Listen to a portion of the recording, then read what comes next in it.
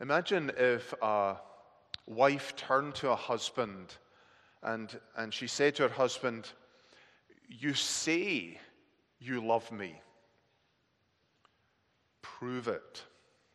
Prove that you love me."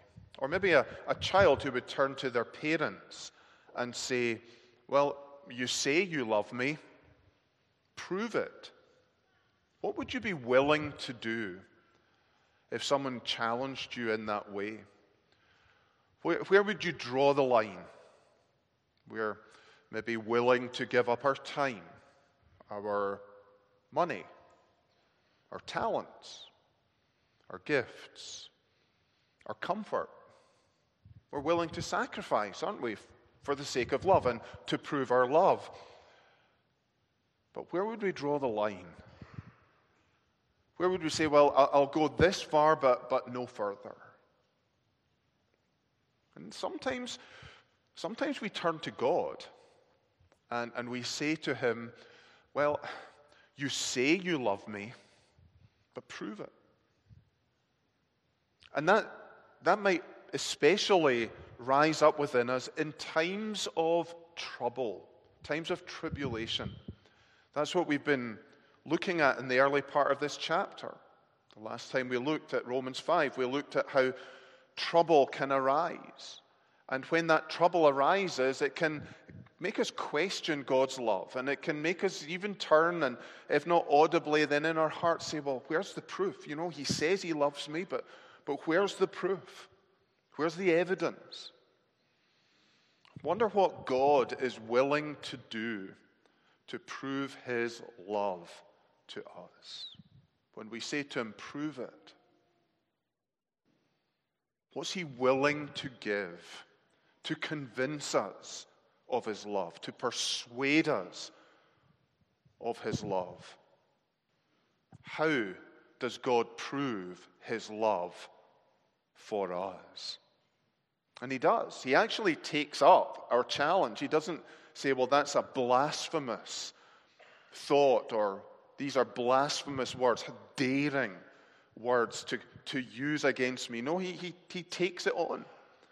And he says, well, let me prove it to you. Let me give you the evidence of my love, even in the midst of trouble, even despite trouble. In fact, if you'll remember when we looked at the early verses of this chapter, the teaching is that God uses trouble to lead us into his love.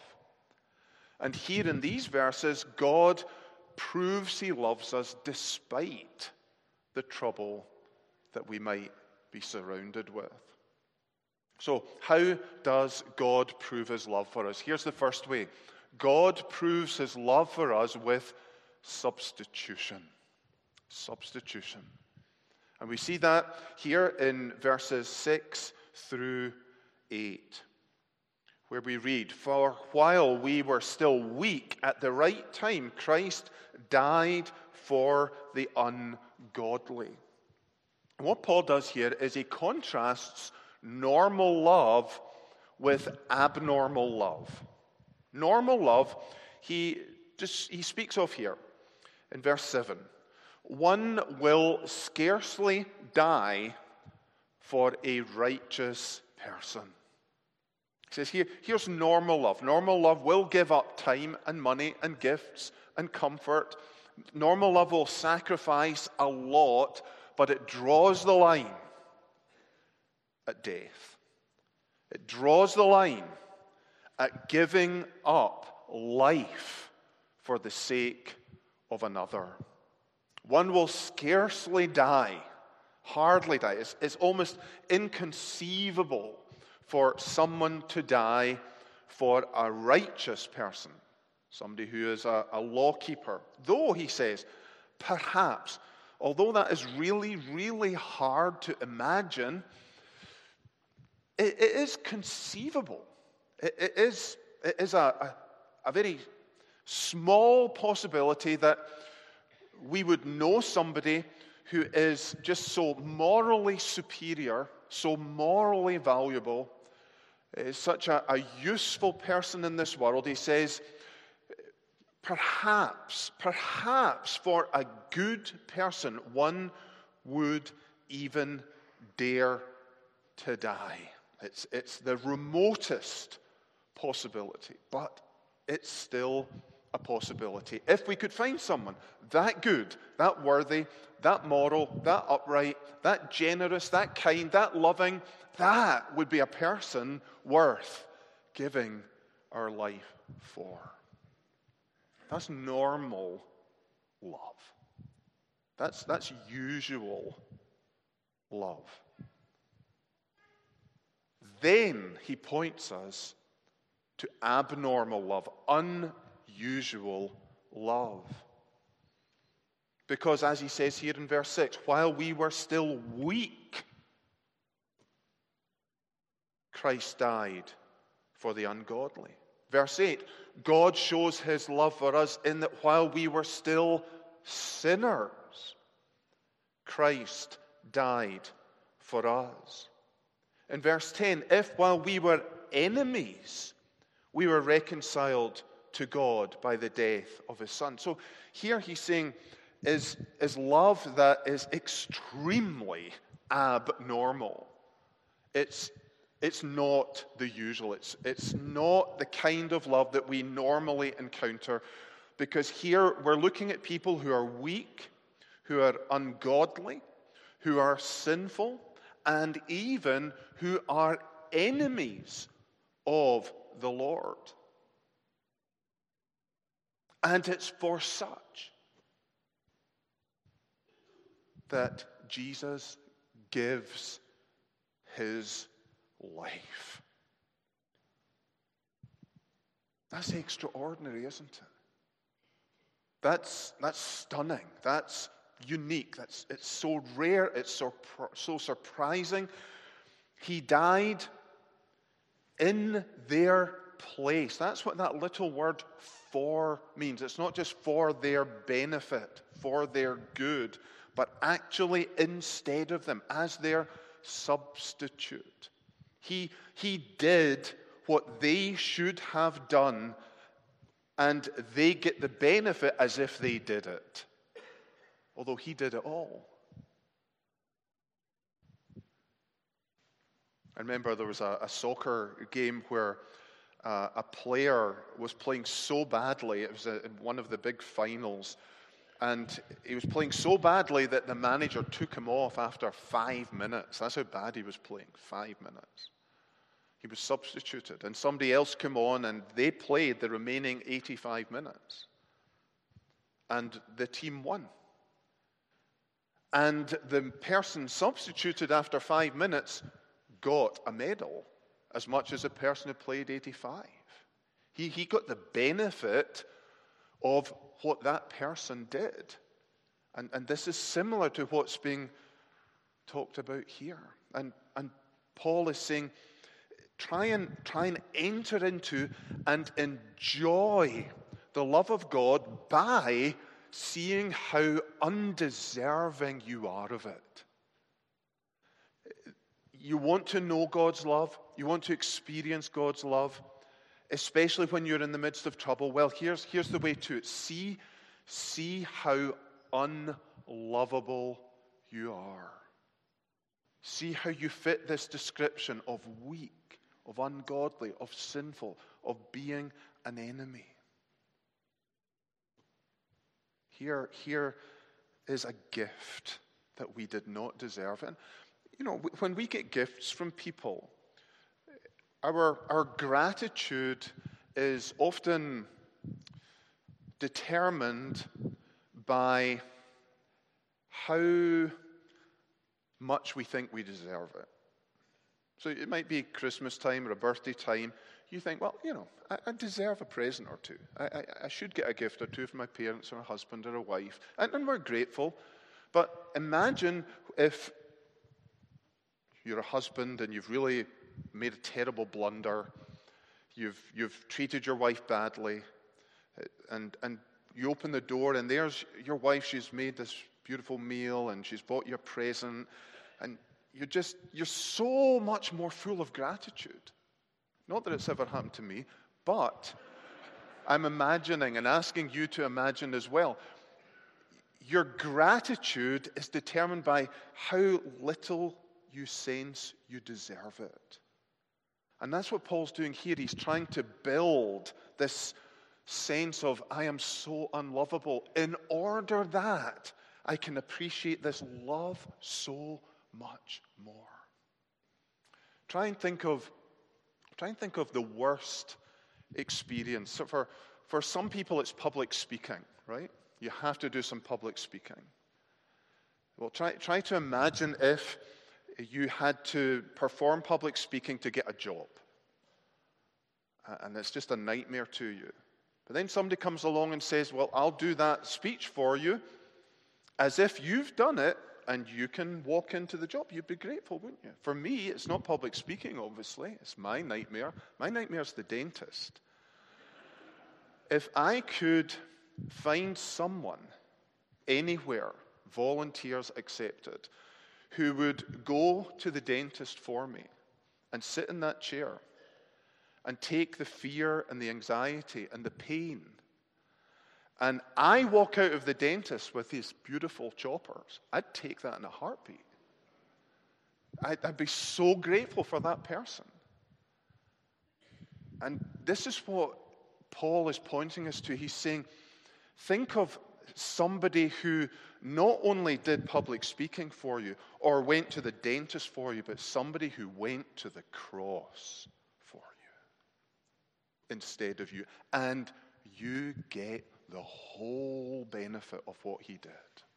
That, says Paul, is love. That's a proof of love. So enter into it. Enjoy it by seeing how unlovable you are and how lovable Jesus is. The most lovable Jesus gave himself for the most unlovable people so that we could enjoy his love, even in the midst of trouble. We get his love for us as he gives his life for us. There's a big proof, substitution. But there's more. There's another convincing proof here. And it's this: God proves his love with propitiation. Big word. Unusual word. Not one that we're familiar with in our everyday lives. But it's here in verse 9. Since, therefore, we have now been justified by his blood, much more shall we be saved by him from the wrath of God. So Paul here is saying two things. One, we've been delivered from the wrath of God in the past, and therefore we will be delivered from the wrath of God in the future. Look at that in verse 9. Since, therefore, we have now been justified by his blood, much more shall we be saved by him from the wrath of God.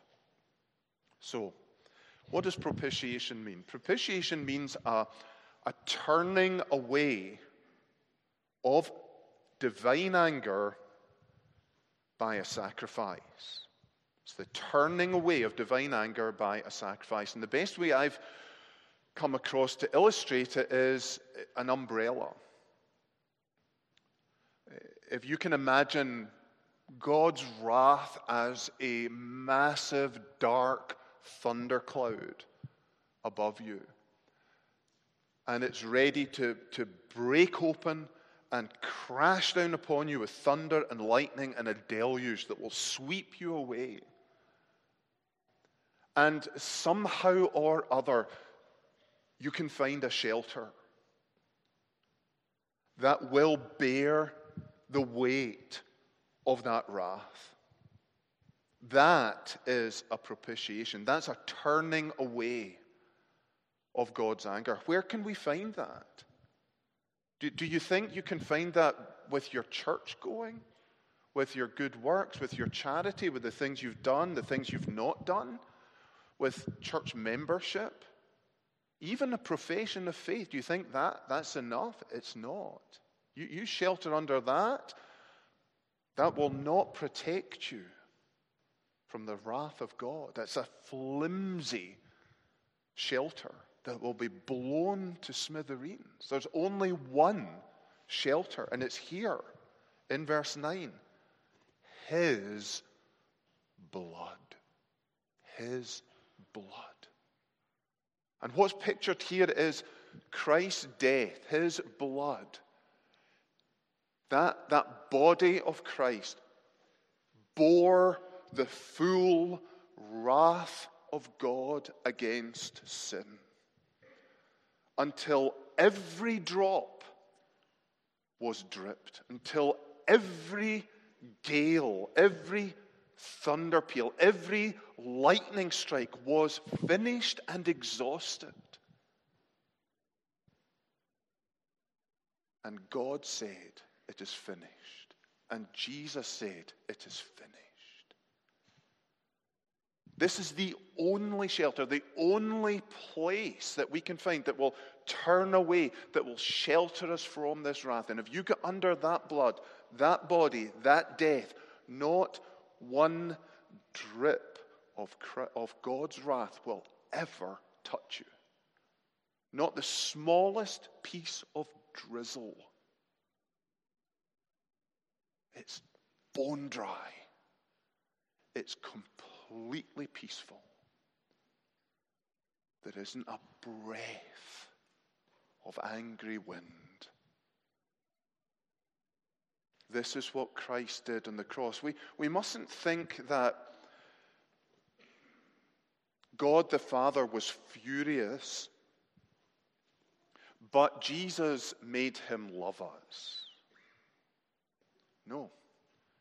It was God's own love, the Father's own love, that gifted his Son to us so that he could exhaust his anger on his Son and love us justly.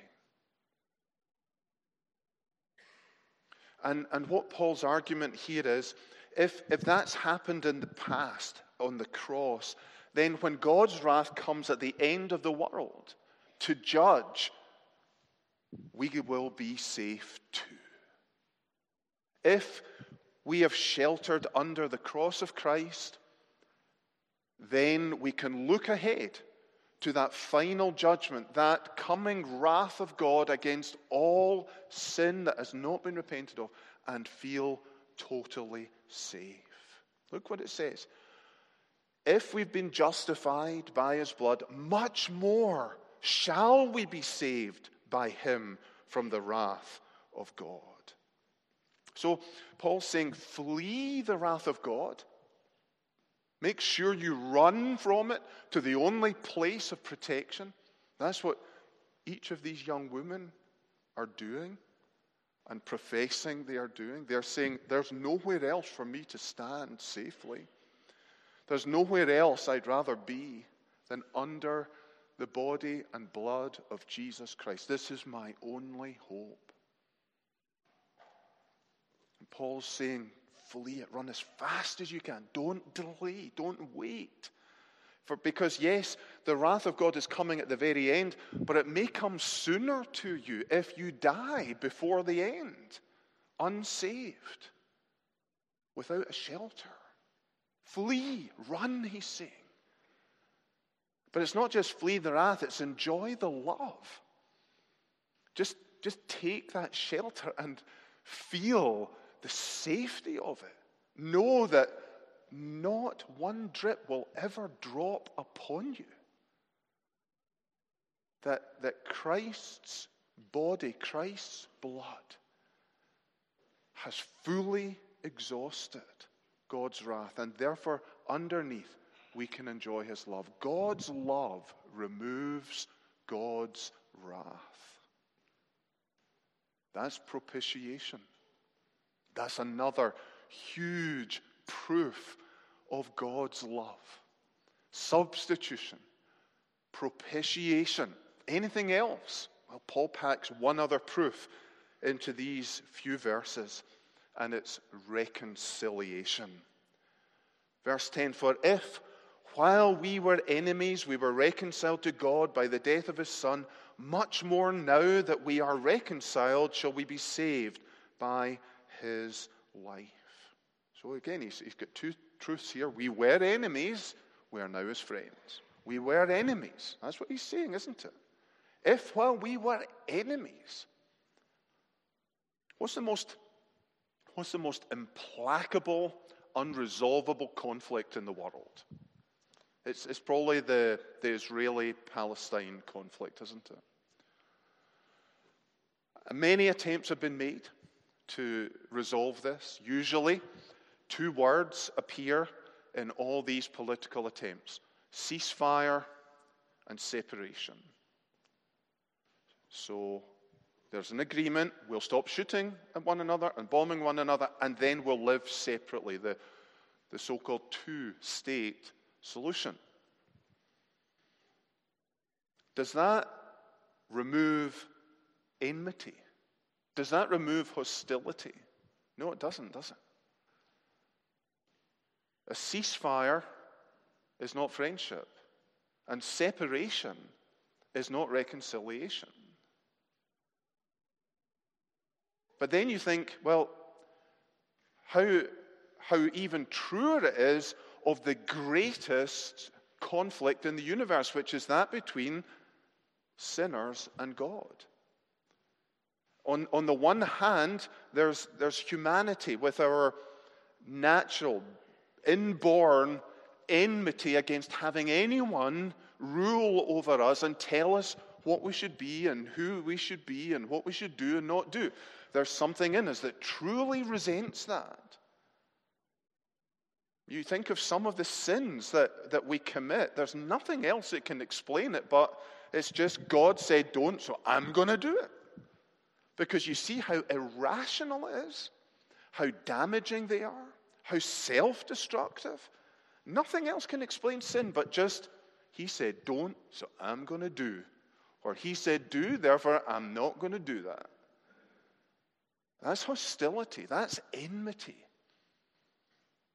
And on the other side, God has enmity towards such, rightly so.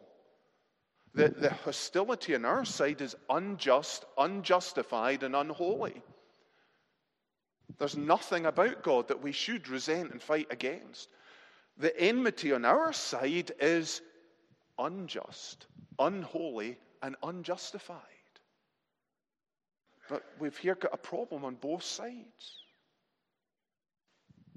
And therefore, how welcome these words. If, while we were enemies, we were reconciled to God by the death of his Son. This is a reconciliation that deals with the enmity, the hostility in both parties. At the cross, God's anger and hostility and enmity towards sin was poured out on his Son. That deals with one side. But that doesn't solve the problem on our side, does it? Because there's still enmity. There's still hatred. And that's why we need the Holy Spirit to work in our hearts. And he often does it by helping us see the reconciliation that God purchased on the cross. When we see that the anger, the enmity we deserved was poured out on his Son, it has a heart-melting effect. It has a hostility-removing effect. This isn't moving just towards a ceasefire and separation, but it's moving towards love and reconciliation. That, says Paul, is a proof of God's love, especially because it's the most offended party that takes the initiative.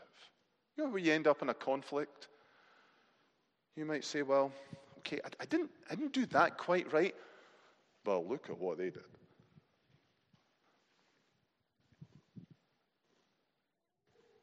And so we are saying, I am the most offended. Therefore, they've got to make the first move.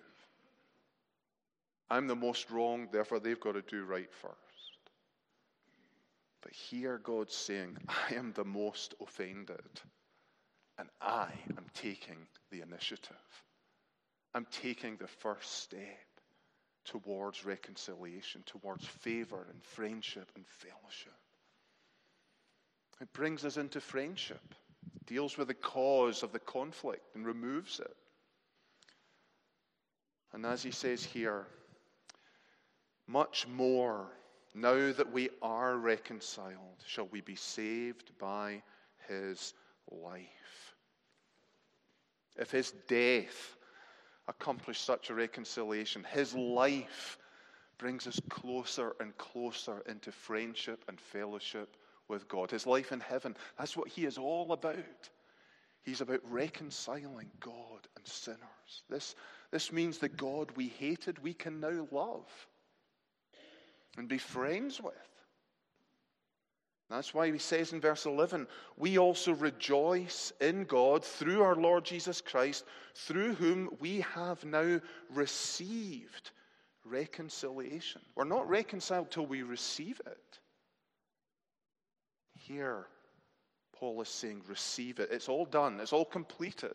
The reconciliation is here as a gift, waiting for you to pick it up by faith and have your heart melted by it so that you can receive God's love into your heart and have love go back to him. God's love turns haters into lovers. And he's saying, rejoice in that. Rejoice in it. Don't know if you've ever been involved in reconciliation. At various points in my life, I've been involved in attempts at reconciliation. Many of them have failed, trying to bring people together. Often and after many hours and lots of work, just we can't get it over the line.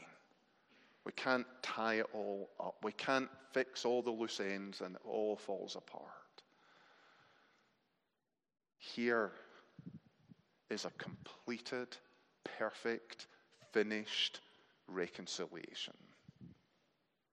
Receive it and rejoice in it. So, how does God prove his love for us? Well, we've seen substitution, propitiation, reconciliation. Big words, but hopefully some simpler explanations.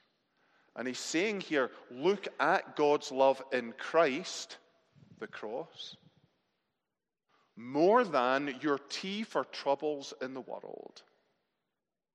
You remember that visual? He's saying, yes, you're in the midst of trouble. It's hard, it's painful, it's agony. It does stir up questions and doubts and even accusations against God. And we turn to him and say, well, you say you love me. Prove it. Where's the evidence? I don't see it in my providence, my family, my business, my finances, my friendships, my marriage. I don't see it. And he says, I'll show you my love if you look in the right place. If you look at Christ on the cross, you will see my love in his substitution, in his propitiation, and in his reconciliation. So if you would look at that more than at your troubles, then you will have convincing proof that God loves me. And the amazing thing about this is, in verse 8, it says, God shows his love for us. And that word show is actually the word for commend. It's not just, you can show something by just putting it on a table. Say, well, I'm showing you something here. It's an exhibit. But that's not the word. The word here is like he's picking it off the table and he's putting it in front of you. He's thrusting it in front of you. He's saying, look at this. Look, examine this. Feast your eyes on this. See this. Enjoy this. Take this. Receive it. I'm commending it to you. I'm persuading you to do it. I'm not just here being dutiful and saying, well, here's the gospel, take it or leave it. No, he's saying, I'm here to argue with you and to persuade you and to beseech you and to present reasons and to appeal to you. And I put my whole being into commending my love so that you take it. And there are no better proofs of that than substitution, propitiation, and reconciliation. God shows, God commends, God persuades. God's grabbing you in your mind, in your heart, in your conscience, your soul, your whole being. And he's saying, would you see it? Would you take it? Would you enjoy it? This is what he wants for you. God commends his love to us. And as we get it, we want to give it too, don't we? That's what Paul's doing. And that's what we do. When we get this, we want to give it. We become commenders and persuaders and ambassadors and spokespeople and evangelists for this great love. We can go to people in the midst of the worst troubles and say, yes, these are awful, painful things, but let me tell you about the love of God in Jesus Christ. Does our world not need to hear that today? This is what I invite you to do, young woman, to take this love you've experienced and you've received and you've enjoyed, that you've been persuaded of, and take it to persuade others and commend to others so that they too can maybe one day stand here and say, I love the Lord because he loved me and he gave himself for me. Let's pray. God of love, thank you for proving your love to us again and again and again through substitution, propitiation, and reconciliation. Use us to persuade others with the proofs of your love. We thank you, Lord, that there is no line for your love. There is no limit. There is no point where you say, enough. You have scrubbed the line with the death of your Son. In his name we pray. Amen.